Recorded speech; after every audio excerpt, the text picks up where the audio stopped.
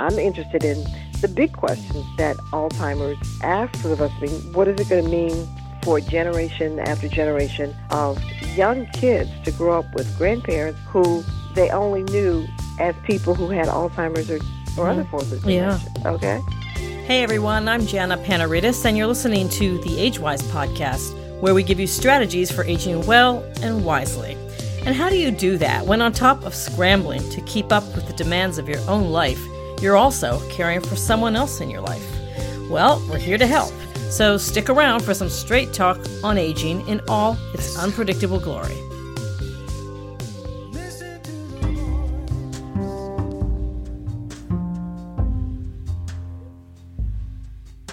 Award-winning author Marita Golden says, quote, "Sometimes as a writer, you get called, summoned to dive in, to plunge into the terrifying beauty of a completely unknown narrative landscape.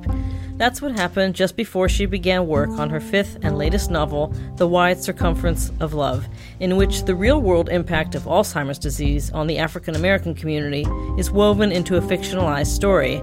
Marita Golden has written for Essence, The New York Times, and many other publications. She's also the author of over a dozen works of fiction and nonfiction, including the novel After, which won the 2007 Fiction Award from the Black Caucus of the American Library Association. But today, we're going to talk about her new book, The Wide Circumference of Love, what it's about, why she wrote it, and some of the alarming facts she uncovered during her research for the book. Activist, teacher, speaker, and best-selling author Marita Golden, I am delighted to welcome you to the Age-Wise podcast.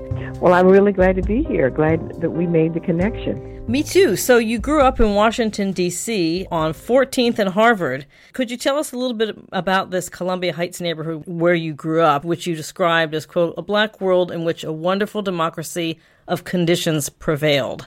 Well, when I was growing up in that neighborhood, it was not then called Columbia Heights. It was just a neighborhood. But it was it was largely black, but it was still integrated. I mean, there were black people, there were white people, and what I mean by kind of a democracy of conditions is, for example, on the street that I grew up on, there were these wonderful 3-story Victorian houses, and my mother and father, we lived in one, and upstairs there were roomers, because in those days people, had rooming houses. And so there were middle-class people who worked for the federal government. There were people like my mother and father who rented out their homes, a good portion of their homes. There were people of all economic conditions.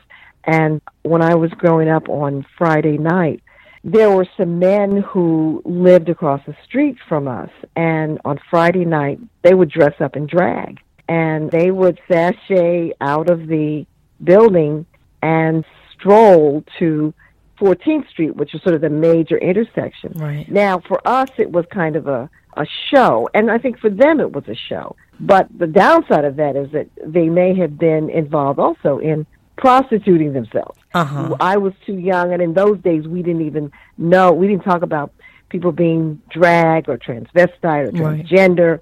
It was just kind of a show. So virtually I saw everything on that street, from the elderly white man who lived three doors down, who had like 100 cats in his house. Oh my!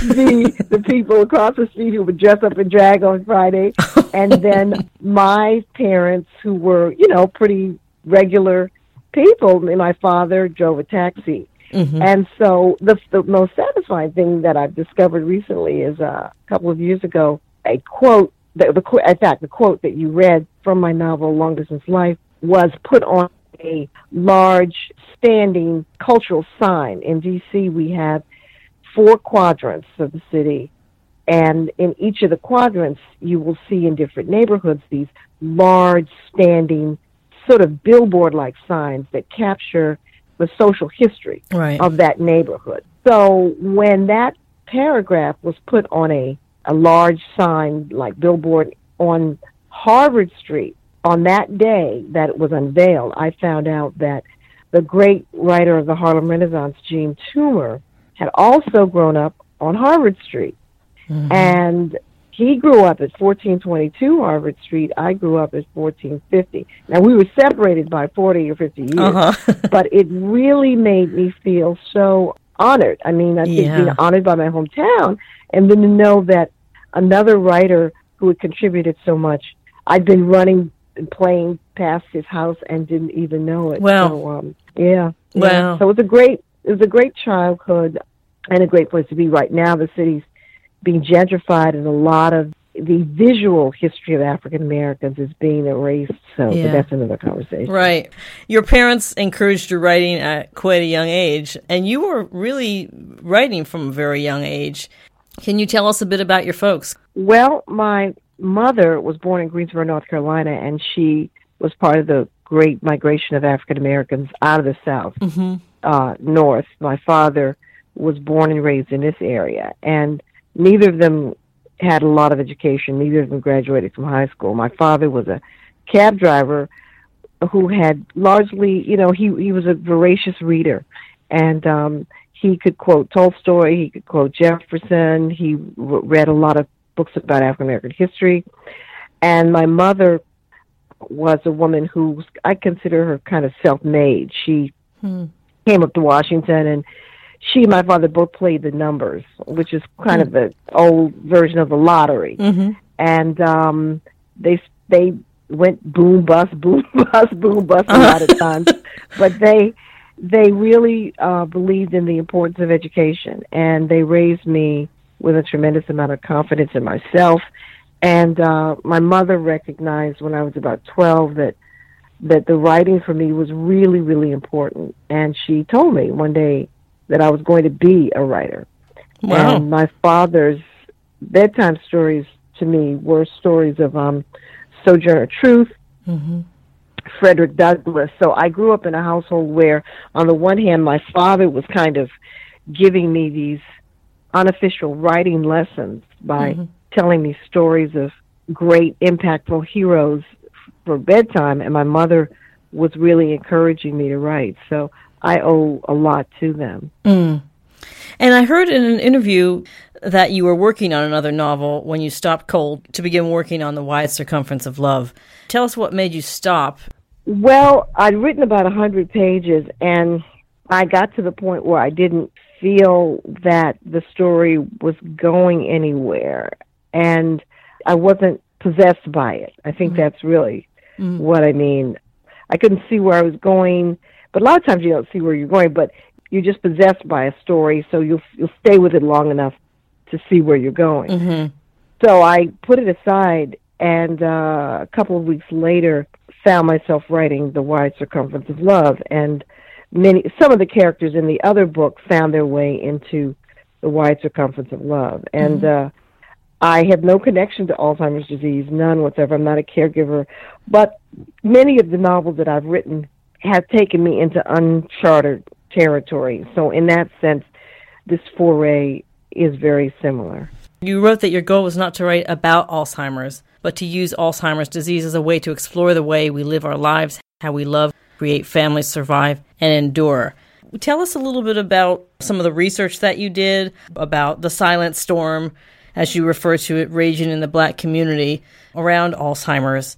Well, once I knew that this was a story that I was going to write, I said, okay, I don't know why I'm writing this, but and often there will be a thing I can point to. I can say, well, okay, I read an article in the paper about an incident, and as a result of reading that, I wonder what would happen if blah, blah, blah. But with Alzheimer's, there literally was nothing that I had read. So this was a situation that I was really literally just called.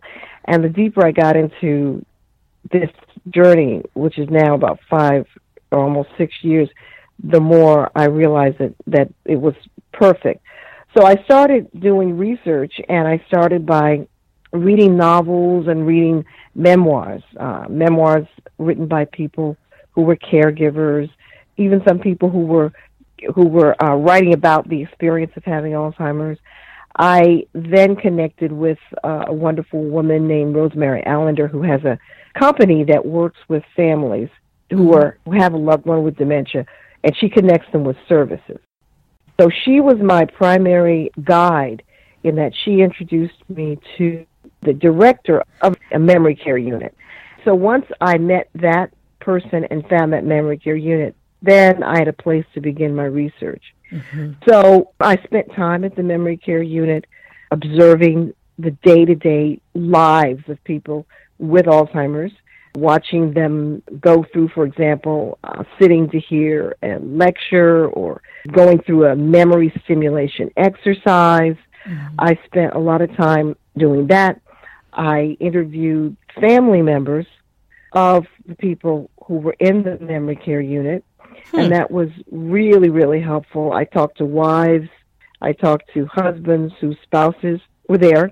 Yeah. And that was when I really got a sense of the way in which dementia really trickles down and touches in a really often wrenching way the whole family. Yeah, how receptive were folks? I'm just curious, if I may interrupt, how difficult or easy was that? Because it's hard for folks to talk about this. Well, actually, the caregiver, the wives and the husbands, I found really grateful for the opportunity to talk. And often when you're doing a book like this, people want you to get it right. Yeah. So they know that if they're talking to you, you're researching and your goal is to get it right. So they're talking, one, to vent and to relieve themselves of some pressure, but they're also talking to help you.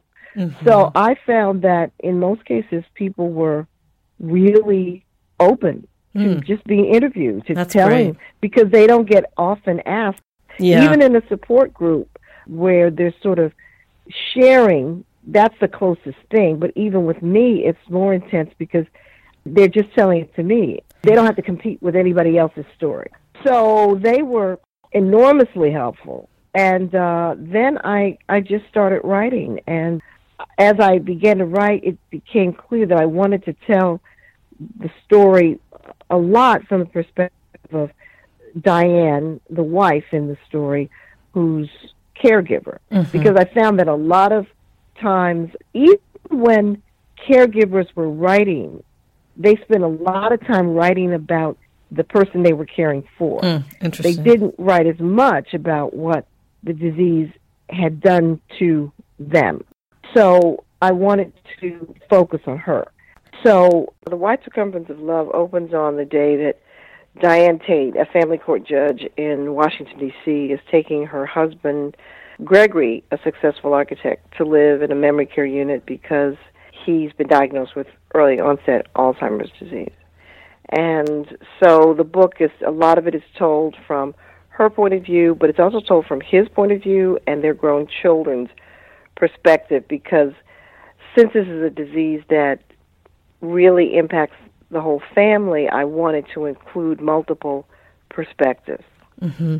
One of the themes that came up is asking for help, which is a big one for caregivers. Well, it's interesting about asking for help. Since the book came out, and I've done numerous speaking engagements and engaged with caregivers, one of the biggest disappointments in a lot of cases with caregivers is that they're not supported by family. In many instances, you have one child, for example, who will, if there are multiple siblings, there'll be one child who's the anchor. Right. And that one child does everything. And the other siblings may be missing in action or may give of time, give of financial support haphazardly and in a way that can't be depended on. And I've begun to tell people that I think that they have to expand the definition of who they can get support from. I tell them, ask a friend to support you. I mean, studies have shown, for example, that if a caregiver gets as little as 6 hours relief a week, that can make the difference between depression and just feeling overwhelmed. Just 6 hours. Mm-hmm. So what I tell caregivers is that you have friends. We always look to our family, but if our family, for whatever reasons, cannot step up, you always have friends. And I've talked to young people, for example, who've been asked by their friends to help with their grandmother or grandfather who has dementia or something. And in many cases, they've been honored. They said they really found the experience of supporting this elder person and supporting their friend to be something really valuable and important.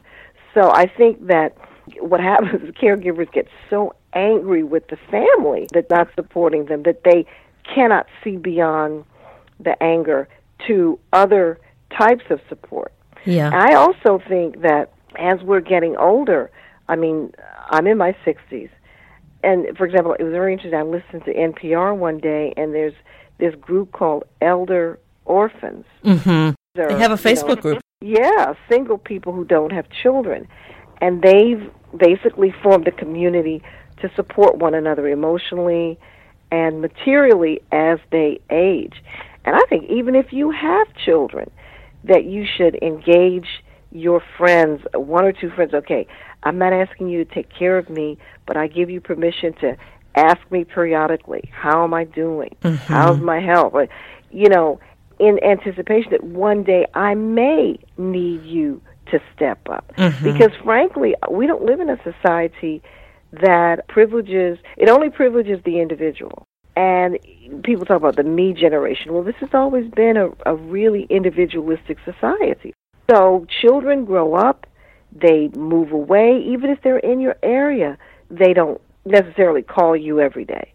I've talked to so many families where the mother and father were in intense health crisis, and the kids had no idea. The parents didn't tell them, mm-hmm. and the kids didn't ask. Mm-hmm. And I think that really has to change. Let's go back to this issue of the silent storm raging in the black community. You wrote, if Alzheimer's is a crisis for America, it's an epidemic for black America. Why are African Americans more likely than whites to develop Alzheimer's? And share some of the risk factors. Well, I mean, I was just absolutely stunned. What happened is that while I was doing my research, I came across the statistic, and I just literally couldn't believe it. I mean, I know the long, painful, difficult legacy of enslavement and segregation and the impact that it's had on our community inevitably made our health terrible.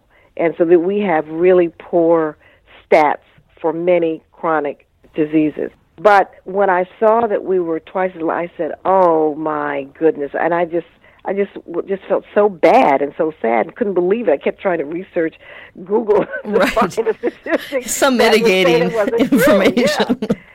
So then I made a note to myself that after I finished the novel, I would do some journalism to really get into that subject because it was so stunning. And then what was even more stunning was I would say this to people at the memory care unit who were directing the memory care unit. They didn't know it.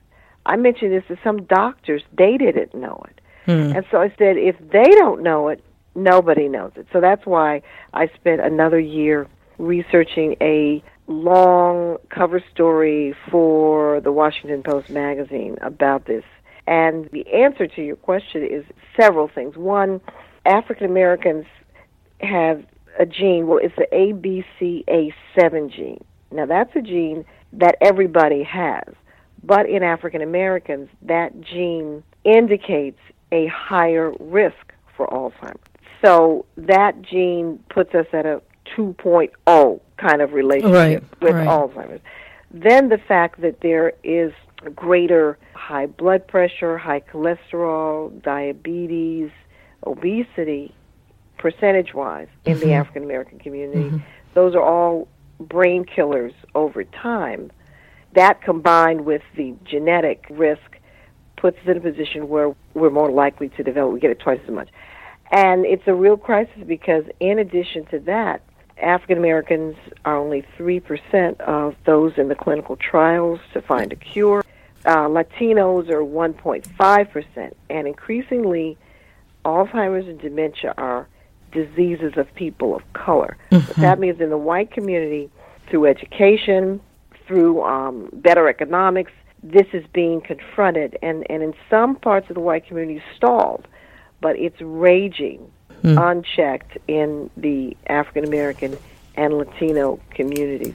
So there's a lot that needs to be done. So then I did the article for the Washington Post, and I've become an activist. I raised some money for Maria Shriver's Women Move Minds effort, and I work also with Us Against Alzheimer's. So this is a real serious issue. And the thing that's so tragic is that Alzheimer's has the potential to literally break the bank of this country in terms of the medical costs. Because by 2050, it's estimated that half of everybody who's 80 or more will have some form of dementia. Right. I think that's really lifestyle. We know there's some of a genetic thing going on, but we also know that how you live your life affects your brain. And we are obese, we don't move, the food we eat is addictive. So it's like the perfect petri dish to create Alzheimer's. So it's a real, and well, we could go on. I want to cite some statistics for listeners just to put this in perspective. More than 5 million Americans have Alzheimer's disease or a similar form of dementia, and African Americans are 2 to 3 times more likely to develop Alzheimer's than white Americans. And as you pointed out, African Americans account for only 3 to 5% of clinical Alzheimer's trial participants. Shocking, but then not in some ways. So we have a Congress that's debating, should people even have health care? Should we cut Medicaid? And it's going to be a real financial crisis. It's going to change the culture, too. I mean, one of the things, I'm a storyteller. I'm not a researcher. So I come to this as essentially, as a storyteller, because this is a big story with many, many dimensions. And I'm interested in the big questions that Alzheimer's asks of us. I mean, what is it going to mean for generation after generation of young kids to grow up with grandparents who they only knew as people who had Alzheimer's or other forms of dementia? Yeah. Okay? How do we teach those children to communicate with them, to respect their humanity, even as they are ill? I mean, there are these big questions that are going to change not just the economics and the health systems, but the culture of families. And are already changing the culture, where it's just not being discussed. But I love how you smuggle in some of these big issue questions in some of the conversations in your book. And I don't want to give away too much because it's truly a gripping book that I want people to go out and buy. But I love the fact that you have these exchanges between the characters where, for instance, the brother of Gregory, who is also a physician, says, basically doesn't sugarcoat it. And he says, look, there are drugs, but none of them have been shown to work, so don't get your hopes up, sort of thing. It's a really honest conversation that, frankly, I didn't get that kind of conversation with the neurologist I took my mother to. One of the things, I think the most satisfying thing for me in doing the research was to hear from so many caregivers and family members that caring for their loved one had been a journey of love.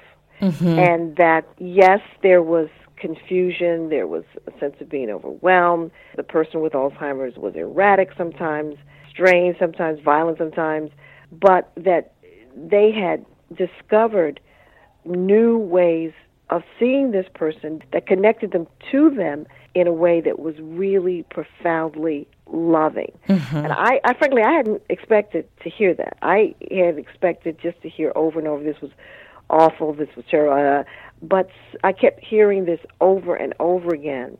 And that's the thing that really buoyed me. And the most important thing I learned in 5 years is that people with Alzheimer's are sensitive, aware, present, and there's a lot that we do not know about what they are going through.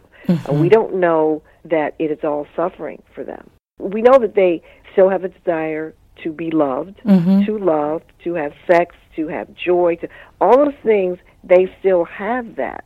And so I think that these great opportunities to just accept them as they are and be still. Like, for example, what happened with me was that I was asked to give a reading at the memory care unit where I was spending time. The director said, "Oh, you're a writer, and our residents would love." Now, it was normal. I mean, they had people come in to talk to them. They had journalists, artists. But I was a little afraid that on one hand, I'm embedded among them, and now she wants me to read to them, take on another. But also, and I've written a long essay about this, the other thing was fear. When you're around people with Alzheimer's initially, and I was very honest about this, you fear that they're going to say something do something or be something that you can't control, or that you're going to say something, be something that you can't control. Yeah. And it took me a while in my time at the facility to learn that I had essentially nothing to fear. Right. So she asked me to do a reading, and I said, sure, I'll do this reading. So I was sitting before this group of, and these were people who had been airline pilots, right, and bank executives, and worked for the government, and they all now had Alzheimer's. Okay. So I said, what I'll do is first I'll just talk about being a writer. So I said, well, I'm a writer, and I grew up in Washington, and the wonderful thing about being a writer is it's taken me all over the world. And I mentioned some of the places where it had taken me. So when I would say Jamaica or London, they would raise their hand. I was there. I had my honeymoon there. I was there. And my memories would fuel their memories. And then they would talk a little bit about that. And then I got to a point where I was willing to let silence. I didn't feel like I had to keep talking. I let there be silence for a while. And then if they wanted to say something, wherever they wanted to steer, we'd go. So then I said, well, I brought a book, so I'm going to read something. So I read a passage from the book Long Distance Life that you quoted from earlier. And that book was inspired by my mother. So when I read the passage, a woman stood up and she said, I know that woman.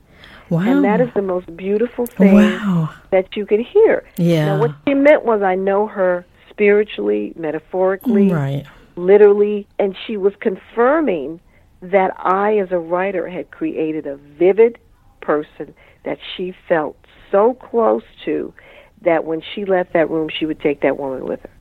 And once I had that experience, I had no more fear that I would do something wrong. I really came to appreciate the real humanity and soulfulness of these people's lives and what they're going through. Wow. Well, speaking of reading from a novel, would you like to read a passage for the listeners from The Wide Circumference of Love? Well, what I'm going to read is the opening prologue, because this is something that came very late in the book. Oh, okay. And I had not envisioned opening the book in this way. One of the challenges of the book was to write from the perspective of Gregory, to give myself permission to imagine that I could write from inside the mind of a person with Alzheimer's. And so the prologue is a short moment where it's the early morning of the day that his wife is going to take him to the memory care unit, and he's pacing the house as he often does at night. The words hurl through his lips with a familiar bad taste. His fingers clutch the cool, round object filling his palm. He twists it and pulls, releasing the orb that he no longer understands is a doorknob. He kicks the stubborn thing looming before him, kicks it hard over and over, then turns from its unmoving gaze. He paces in circles and straight lines, frenetic and relentless movement. This feeling, dizzying now, pumps into his blood, unearths a fury of words he cannot marshal, words that are slimy, slippery, burn inside him like a house on fire. The tattered calendar in his mind reads March 2nd, 1978. That day, a story that he sees in a million little pieces. There is no beginning, middle, or end to that day. There's only what he would say if he remembered. He is late for the meeting. He imagines Mercer cursing in that slow-cured Virginia drawl. Where the hell you at, Slim? If I can get my black ass here on time, then I know you ain't making me wait. Their proposal to design an office building in the U Street corridor, still boarded up, on its knees and destroyed in the days after Martin Luther King Jr.'s assassination, is finally being considered. Today, Caldwell and Tate needs a break, a big one. He has to make this meeting. He's practiced what he will say. This is the project. He is ready to go. A pain tightens his temples. To soothe the invasion, he rubs his hands over and over as though washing them, and paces the wooden floor in slippered feet. The words now a mumble. Fatigue paralyzes each attempt to move, and he slumps on the floor as the words dissolve into a creaky whisper. There is wetness on his cheeks. His mind is the devil. Tears. He no longer knows what they are. So for Gregory, continuing, because many people with Alzheimer's will fixate on a powerful, pivotal, crucial memory, something that brought them joy, sometimes something that was painful, and sort of relive it over and over. So throughout the book, he's preparing for this crucial meeting with the mayor of Washington. That is the first big contract that he and his partner get as architects. Mm-hmm. So you've talked about the transcendent love that adult children and family members caring for someone with Alzheimer's experience. For folks who find it hard to have that experience of transcendent love, how can you encourage them? What can you say to encourage them? Well, I think that the most effective caregivers that I've talked to are people who, before they became caregivers, knew how to engage in self-care, that they took care of themselves. They took care of their bodies, their minds, their souls, so that when the responsibilities of caring for someone else were suddenly, a big part of their lives, they had that muscle sort of developed. Mm-hmm. But I think that it's really important, one, to take one day at a time, mm-hmm. and to also, we alluded to this earlier, to ask for help. Mm-hmm. I think that families and individuals, if they can at all get it, need counseling. Often the stresses and strains that family members have about caring for their loved one is less about the care that's required than about the past family issues. Mm-hmm. Mom so was true. mean to me. Dad never supported me, so you were always the favorite. And it's been my experience with talking to counselors that those issues can be dissolved fairly quickly once they're confronted. And so that the process of knowing that this is a new journey and that seeking counseling, seeking help is perfectly natural. I think people feel that, well, I should be able to do this. I should be able to get this right.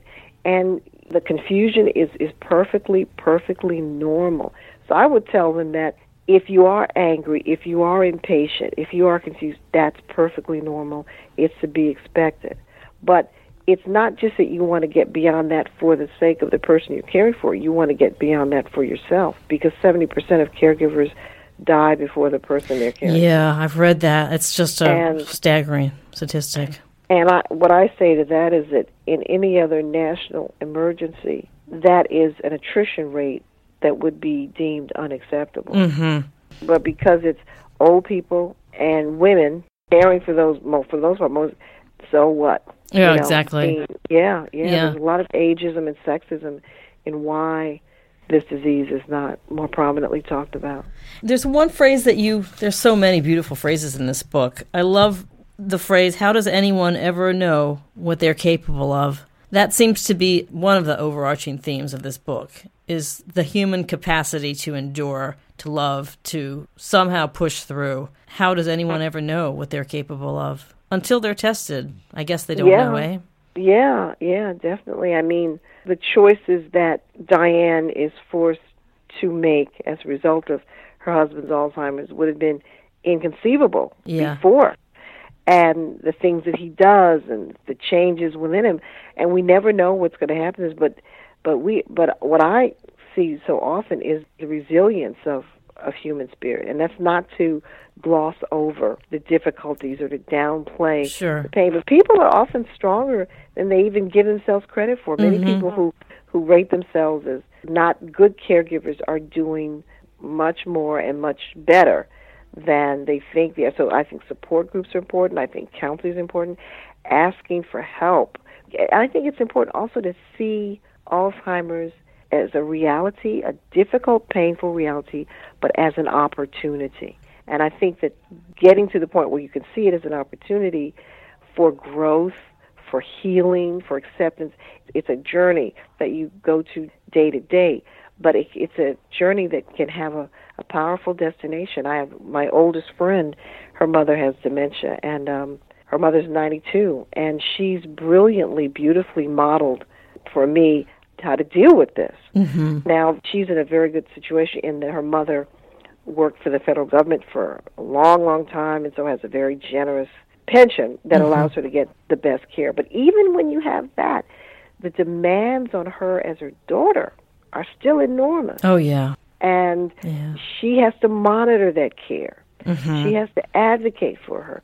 But she's managed to do that and have her own life, develop new hobbies, and just say, my mom is my child now. Mm-hmm. That's you got a kid. Yeah. Oh, yeah. Are your folks still living? No, my mother and father died when I was quite young. My mother died when I was 21, and my father when I was 23. Oh. So I lost them quite early. That's young. That's yeah. young.